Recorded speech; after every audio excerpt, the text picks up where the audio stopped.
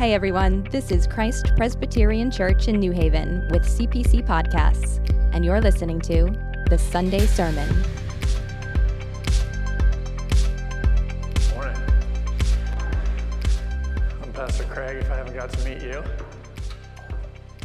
I was struck just by this passage and just how strange it is. So if you are here and maybe you haven't been to church for a while, maybe you've never been to church, watching online, and it seems odd, it seems like it doesn't fit.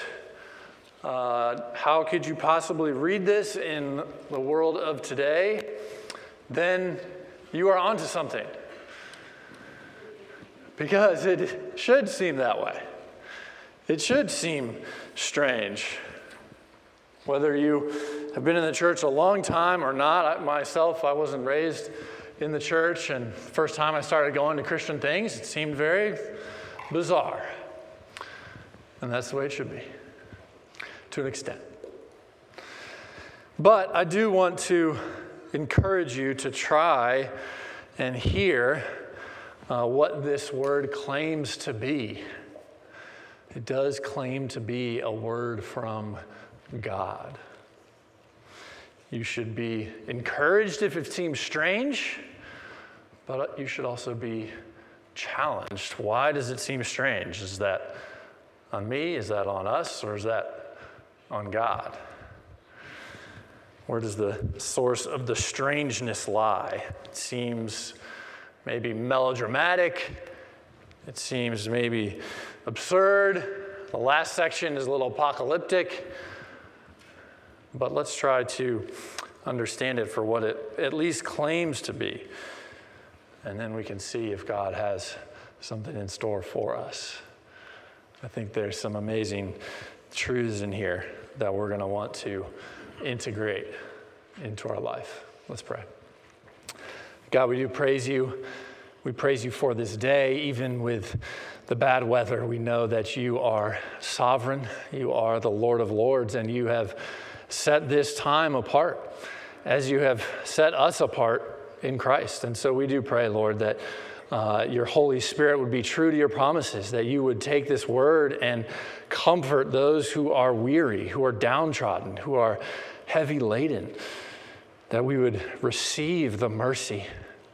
And God, we do also ask for the challenge to know that we have hard hearts and we need you to break through them. We need your word, the sword of the Spirit, to break through them, that we would surrender, that we would submit to you. Lord, you know us better than you know ourselves. And so we ask for your Spirit to be mighty. We pray in Jesus' name. Amen. So Jerry and I have been walking through the book of Daniel, and chapter 9 is a pretty interesting start to this chapter because we get a little insight into his personal life. Daniel, we are told, is basically reading through his scriptures, the book of Jeremiah, and Jeremiah says that the exile is going to be over in 70 years, and Daniel thinks, wait a second, I've been here about 66 or so years, so maybe it's about to end. So he's read probably Jeremiah 25 or Jeremiah 29, where he offers this promise. You're going to go into exile, but it's going to last 70 years. But Daniel also knows that there were a lot of curses promised to Israel when they would disobey, and they would be cast out into exile, and that God would only turn back if they confessed their sin and repented. So he thinks, it seems like it's about to end, but Israel needs to confess and repent, so we better do that, because God's promise is about to come true.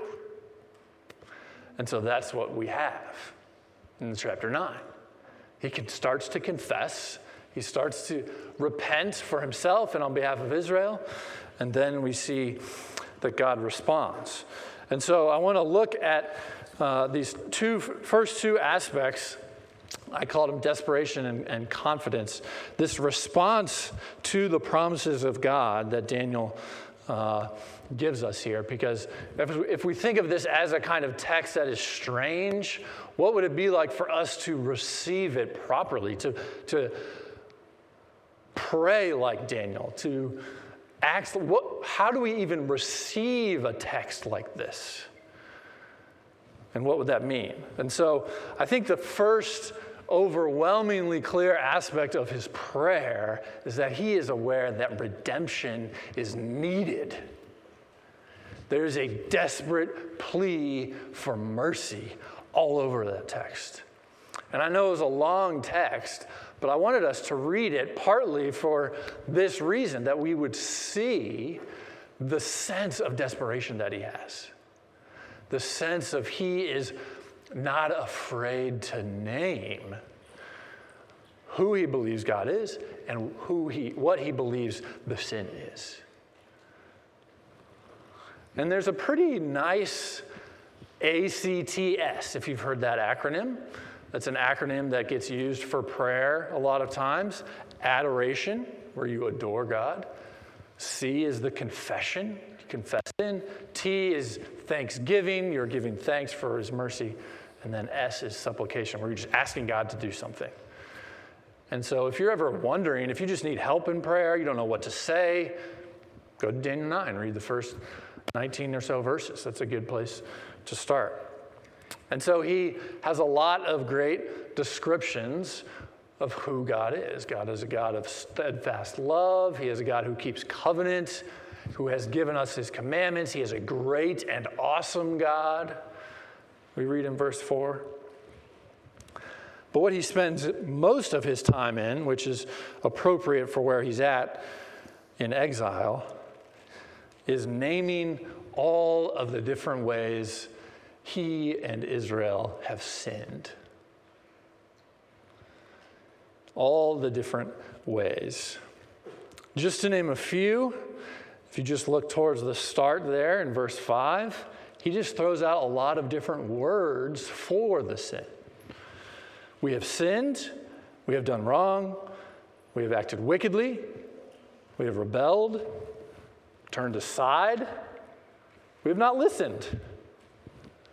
And he goes on later and later. You get the sense that he's getting on all sides of the sin. And that's an ancient Christian spiritual discipline, is kind of studying your sin, trying to understand it, which does take some courage just to face it, right? But there's a lot more to do than just to say, sorry, God, and move on. He wants to get comprehensive here. Do you want to get comprehensive when you confess your sin? We do it every week because we think it's essential to being a Christian. How can you be a Christian without being aware of your sin? But instead of it just being rote, let me get it through, make sure I know the mercy and move on, we need to really sit with it, to face it. And I want us to be thinking about what that would mean, to not run from it, to ask ourselves, why do we run from it so much? Do we try to figure out where it comes from? Why? Do we try to do that with a Christian friend, a mentor, an elder, a pastor? We need help. We can't see what we don't see, right? Do we study our sin in that way? Do we try to learn to grieve over it more? So I want us to see that he is being quite comprehensive in this confession of sin. He's also being communal. And this should strike us as well. Daniel, for all we know, was an incredibly righteous man. Had seen a lot of success in the world and had seen a lot of suffering when he followed God, regardless of what the Babylonian rulers were trying to get him to do. And yet he is confessing on behalf of Israel. This was an important text. As some of you know, our denomination, I guess at this point it's like 7 years ago or so, went through a process of confessing their historic sins of racism. And this was an important text for them to understand because Daniel is clearly taking on the responsibility of the sins of Israel. It's like he's gotten past this he said, who did it? Was it you? Was it me? It wasn't me. It was you. I don't want to be blamed. He seems to be taking on responsibility for his community. He's so one with them that if they have sinned, it's as if he has sinned too. He wants to cry out, have mercy upon us, God. He's gotten past this sort of individualistic way. Now, of course, he's not dispensing with individual responsibility. You don't have to go there. We're big people. We can get beyond the false dichotomies. But it is striking in the way that he confesses. And he says, I have confessed my sin, and I am confessing Israel's sin. He's comprehensive, and he is communal. He is so aware of just how terrible the sin is. He moves on, so if we're still in ACTS, we're going to come back to the sin stuff, but the T normally is a thanksgiving, and he's not quite there yet. So he's more like praying for mercy. He's not quite ready to give thanks for it because he hasn't seen it yet. We have already in Christ, so we can go to the T with confidence. But for him, he's crying out for mercy, right? But what's striking here is that he knows his only hope for mercy is God's righteousness. His only hope is God. And I want us to think about this tension because he is so aware of his and his community's sin. And that makes his prayer bold. It doesn't make him sheepish. It doesn't make him falsely modest. I don't know, God, if you happen to be listening to me. How many of us pray like this? God, if you have time today, I have a couple things I would like you to help me with just to get through the day. And we think that that's humility, where that is just projecting what we think God is like. God must be limited. He must not really care. My sin's not that bad anyway.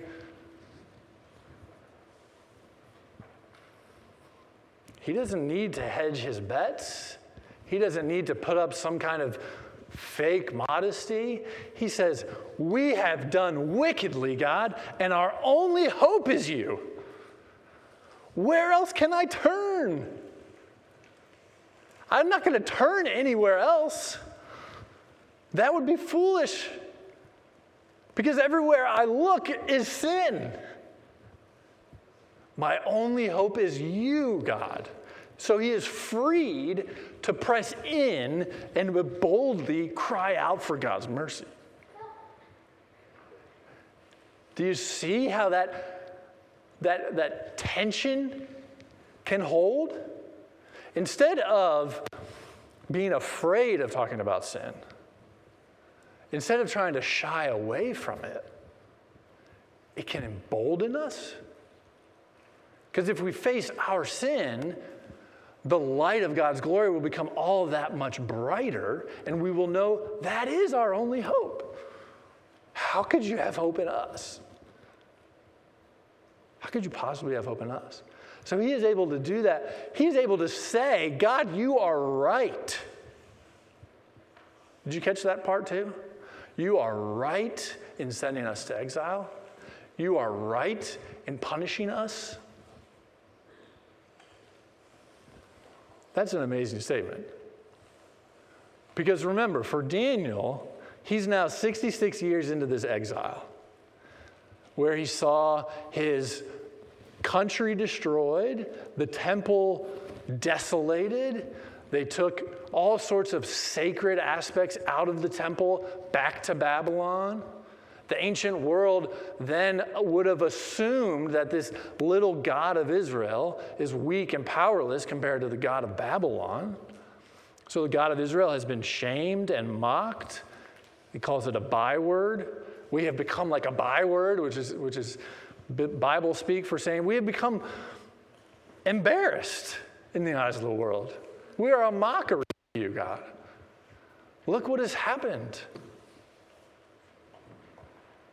And in that context, he's able to say, and you are just in doing that, because we have deserved it.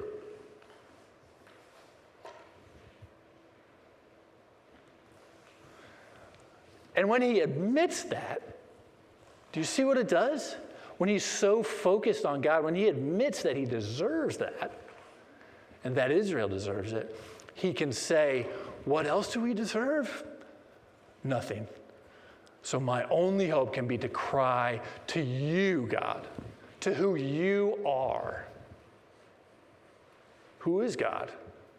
He is righteous, he is just, and he knows he is a God of mercy and forgiveness and love. That's his only hope. He is praying desperately and boldly because he can rely on God and his promises.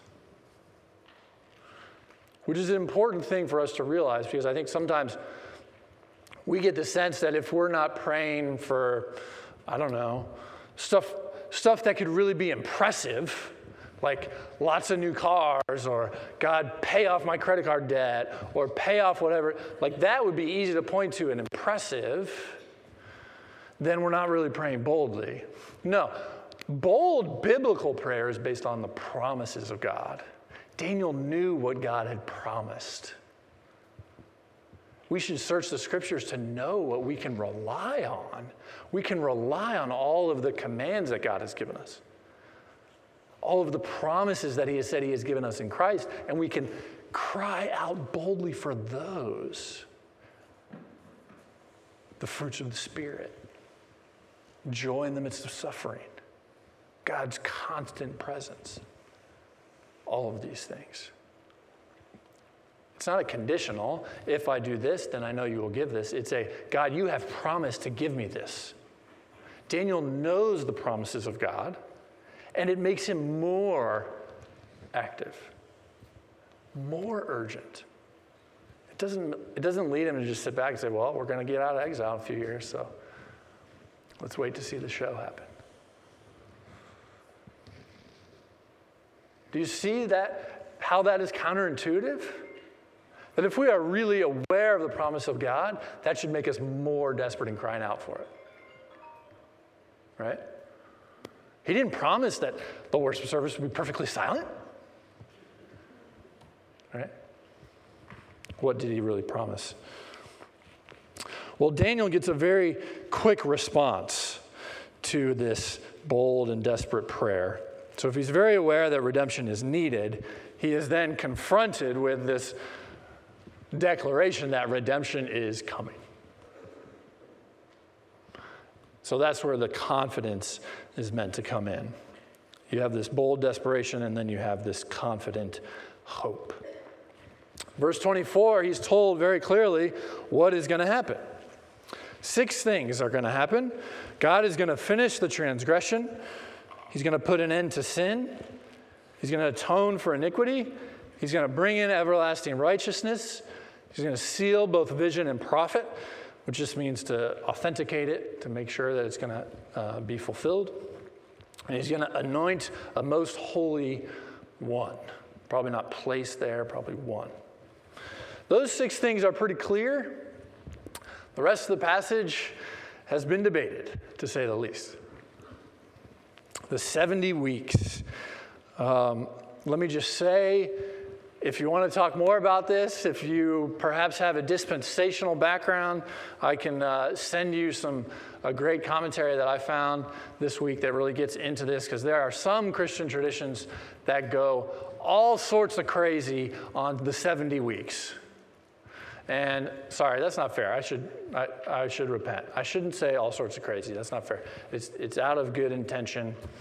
They're trying to take seriously the word, so I shouldn't have said that. There is a huge history of interpretation of the 70 weeks. We don't have time to get into all of it, but I'm happy to talk more or send you guys some materials if that's your background. The 70 weeks, there are some things that are clear. And one helpful just way to read Scripture whenever you're reading it is to let the clear passages interpret the less clear. One thing that's clear is that it obviously is not weeks. Nobody thinks it's literal weeks because that would have been less than a year and a half, and even Daniel knew it wasn't 70 weeks because he was still alive and he wouldn't have included it in his prophecy because then it wouldn't have been true. It's obviously not literal weeks. The word week can also be 7, so it's 77s or 70 weeks. So it's clearly symbolic, and 7 and 10 being the two big numbers that you take symbolically in Scripture. 7 being complete, God created the world, right, in 7 days, and 10 being the full number. The 10 Commandments is the full description of God's law. The 10 plagues, he is really devastating Egypt with the 10 plagues. So it seems to be a complete number. Jesus says to Peter, if you remember, Peter asked him, how many times should I forgive someone? 7? And Jesus said, no, 77 times. And that didn't mean to Peter, once you get to 78, though, you're good. You don't have to forgive. It's not what he meant. He meant always. But to the purpose of the 70 weeks, he then explains that really there are 3 chunks in the 70 weeks, in these 70 sevens. The first chunk is 7 of them, which should be, if you think symbolically, it means it's a complete time. And if it's a complete, it's like God is sovereign. He is in control. It's going to be a short, complete time that this first thing is going to happen, which is the word to restore and build Jerusalem and the coming of an anointed one. That seems to be pretty clearly the word that went out to Cyrus, who was a Persian king, who allowed Israel to rebuild. The books of Ezra and Nehemiah describe this. Ezra would have been an anointed priest, so he is there leading the restoration of Jerusalem and the temple. That happens pretty soon after Daniel. It seems to be that the first chunk is that. God is fulfilling his promise. The second chunk, the 62 sevens, it shall be built again, being Jerusalem, with squares and moat, but in a troubled time. So there's development of the city, but it's going to be troubled. That's a long time, right? The 62 sevens seems to be a longer time than the first section. It's going to feel troubled. It's going to feel extended. God, where are you? That is exactly what happens. Ezra and Nehemiah lead Israel in rebuilding Jerusalem, but it takes so much longer than they think, and then they're never really out of exile because they're still ruled by foreign powers. So it's like exile-ish. Until Jesus comes, it's exile-ish. They're still waiting for salvation. But then we get from Daniel the final 7. The final week. After 62 weeks, an anointed one shall be cut off and shall have nothing.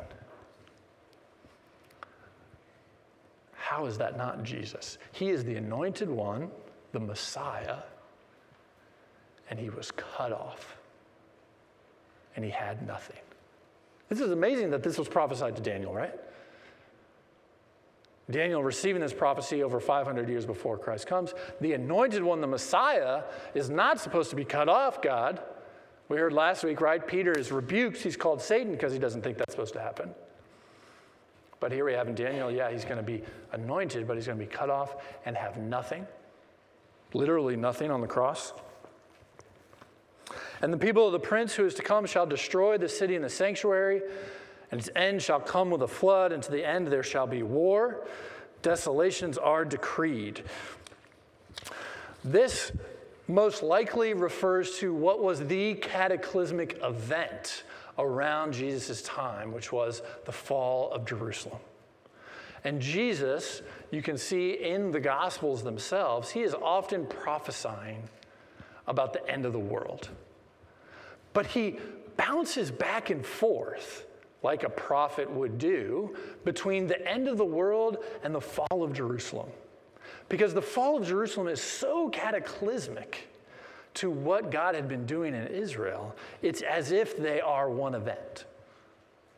And so I want us to think about this kind of prophetic telescoping, which means if you think of it, the old telescopes, right, they're kind of like one piece and then you kind of spread it out. The prophets, and it gets picked up in the New Testament all over the place, talk about the last days, but they were talking about the last days that are to last for centuries. I can think of just one example. In 1 Peter, he says it's the last days, but that letter probably wasn't written for 30, 40, 50 years after Jesus died. So he's obviously not talking about a day like we think of it. He's talking about the era. Now, why would a prophet want to put these two types of events together? The final end of history and Jesus' coming. Why would it get described as if it's almost one event? Because the cataclysmic thing that happened on the cross is as if Judgment Day began. And so this is prophetic, apocalyptic speak to get us to wake up. Maybe we need to wake up right now. Not calling anyone out. But this is prophetic Bible speak to say something cataclysmic is about to happen. That Judgment Day, that scary thing that is way distant in the future, you need to act as if it's already happened. That the promised future and the promised verdict that you are worried about, you have already received in Christ. That the desolations that are decreed for the world at the end of history have already begun in Jerusalem, and they began on the cross. That's why this confusing apocalyptic thing is talking about it in these as if it's one event, because it's getting him to see, Daniel, I am here. I hear your prayer. My promises will be fulfilled. You are right. 70 years is the end of the exile. This is how it's going to end. It's going to end in 70 weeks. It's going to end because I do not give a promise that I do not fulfill. And it's going to end when the anointed one comes and is cut off and all these other things happen. The point of the 70 weeks is to give comfort and assurance to Daniel that he would know his people will be rescued. You will be rescued. It should give us incredible, incredible confidence because we are better off than Daniel. We are in this final 7, the final week, as it's described to Daniel, because the cataclysmic event has happened already. We don't have to just trust an angel's word that has said this will happen in some 70 symbolic weeks. We can trust the testimony of the eyewitnesses of Jesus that he has been raised from the dead, and either that has happened or it has not. And if it has, how much bolder and desperate and confident ought our pleas for redemption be? How much more sure ought we to be that we are in exile? And how much sure should we be that this is not enough, that we want to get out of exile? So if we think about this sort of bold desperation, it should surely lead us to act differently than those around us. I chose that 1 Peter passage because it has that phrase, exile. It treats the Christians as if they are in exile. But it has this combination in that I'm trying to get us to focus on this combination of confidence and desperation. Because it says, conduct yourselves with fear, knowing that you are ransomed. conduct yourselves with fear during the time of your exile,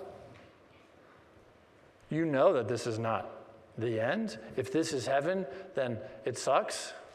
You know this cannot be the end, but you do know that you have been ransomed, that you have been forgiven, that you've been bought with a price, that you are not your own.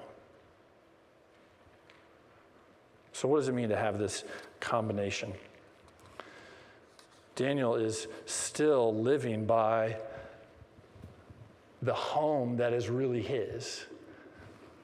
He's still not only praying for the temple, praying for Jerusalem, he's still thinking of the time of the evening sacrifice. Did you catch that when he said Gabriel came back? He said Gabriel came back at the time of the evening sacrifice?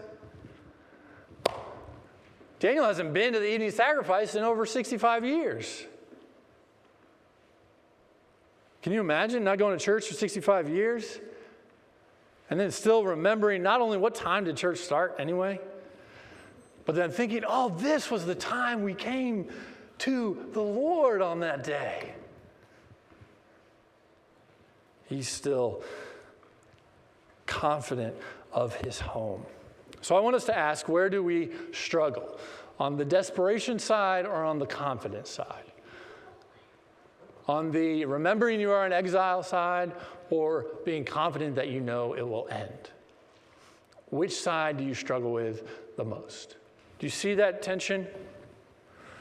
For me, it's very clear that I struggle with remembering I am in exile because I'm so worldly. I'm so comfortable in this world. That's probably where a lot of us are at, right?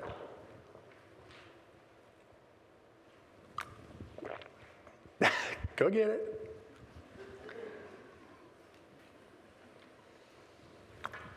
I'm not that comfortable.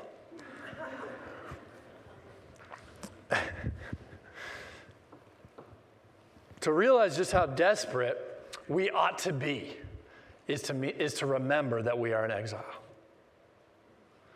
So if that is the problem, sometimes we have aspects that force us to remember, and that's the sort of involuntary suffering that we undergo, right?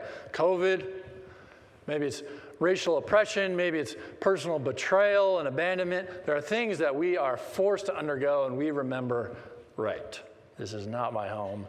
I am in exile. How could I have forgotten? But there are other times where we need to remind ourselves. This is really the source of spiritual disciplines like fasting, like kneeling when we confess. It should be uncomfortable to an extent. What are ways that we deny our worldly comforts because they are such a good distraction for us? They inoculate us and get us to forget that we're in exile. So what would that mean for you? To try to develop this feeling of exile if you are too comfortable. My go-to is to just relax on the couch. This is the way life should be. What? Where does that come from? Certainly doesn't come from the Bible. It certainly doesn't come from the Bible. Paul talks about this, sharing in the sufferings of Christ. And he had a lot of instances where it was involuntary. A lot of suffering and persecution. But he also talks about the voluntary. He's talking about it in 1 Corinthians 9. He says, I discipline my body and keep it under control, lest after preaching to others, I myself should be disqualified. I think the literal Greek is like, I pummel my body. I don't know what he meant exactly, but it was clearly some type of self-discipline because he knew that he was still in exile. And he had to remind himself, if he was too comfortable here, to say, God has something far more better, far better. Why do we forget? Is it because we are afraid to face our sin? Do we minimize it? Do we downplay it? Yes, for me, yes. I downplay it. Do you realize how foolish that is? To ignore the sin? I mean, I think of it as an oncologist who doesn't really want to learn from the science of cancer. Like, let's not talk about the bad stuff. Let's talk about all the things that are going well. You're a terrible oncologist.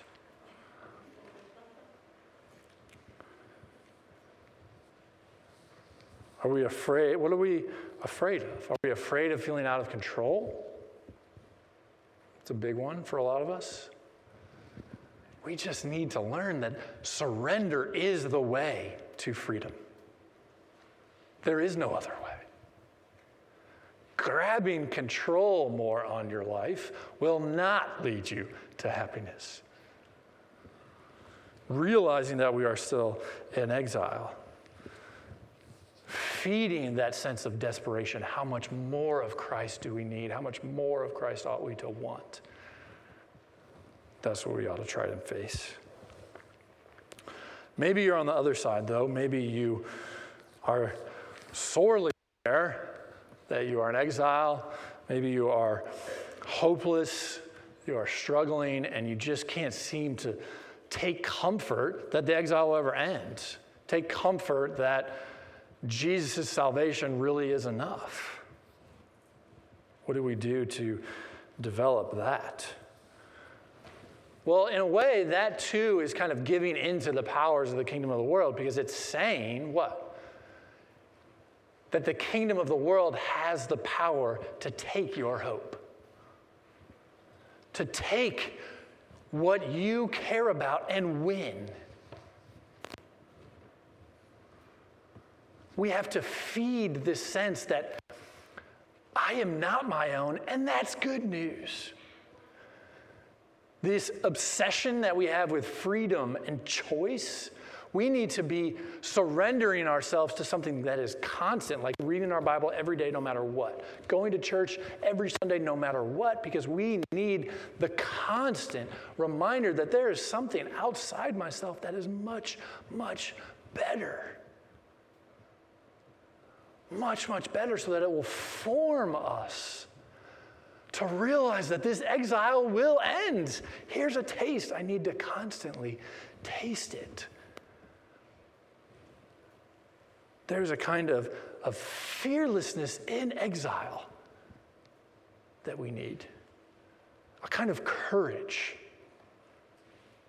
I've been reading Lord of the Rings a little bit more recently. The kids are kind of getting into it, and there's such beautiful pictures of courage. We're not going to need courage in heaven, you know. Everything will be overtaken. No sin will be there to repent of, to face. But we need courage now. Fearless, but not in the world's eyes. Fearless in facing our sin. Fearless in feeding a bold sense of desperation. God, how could my hope be in anywhere else? Jesus asked Peter, are you too going to leave me? And Peter says, where else am I going to go? You have the words of eternal life. I love that. Knowing that you have been ransomed, conduct yourself with fear. Wouldn't that be amazing if we were a church like that, boldly desperate for the glory of God? Boldly knowing that the hunger of the nations has come in Christ, and that is our only hope. That is what we can be. That is what we are called to be. Daniel says that your temple and your nation are called by your name, God. Do not let us become a mockery. That's what we can say. Your church, Lord, is called by your name. Let us be known for that. Let us be known by your love as we fearlessly face our sin and know that it will not win. It has not.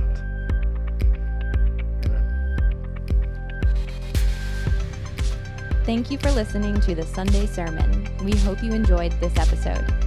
Be sure to subscribe to CPC Podcasts on Apple Podcasts, Spotify, or wherever you listen. If you liked this show, consider a 5-star rating, share it with your friends, or write to us at podcast@cpcnewhaven.org.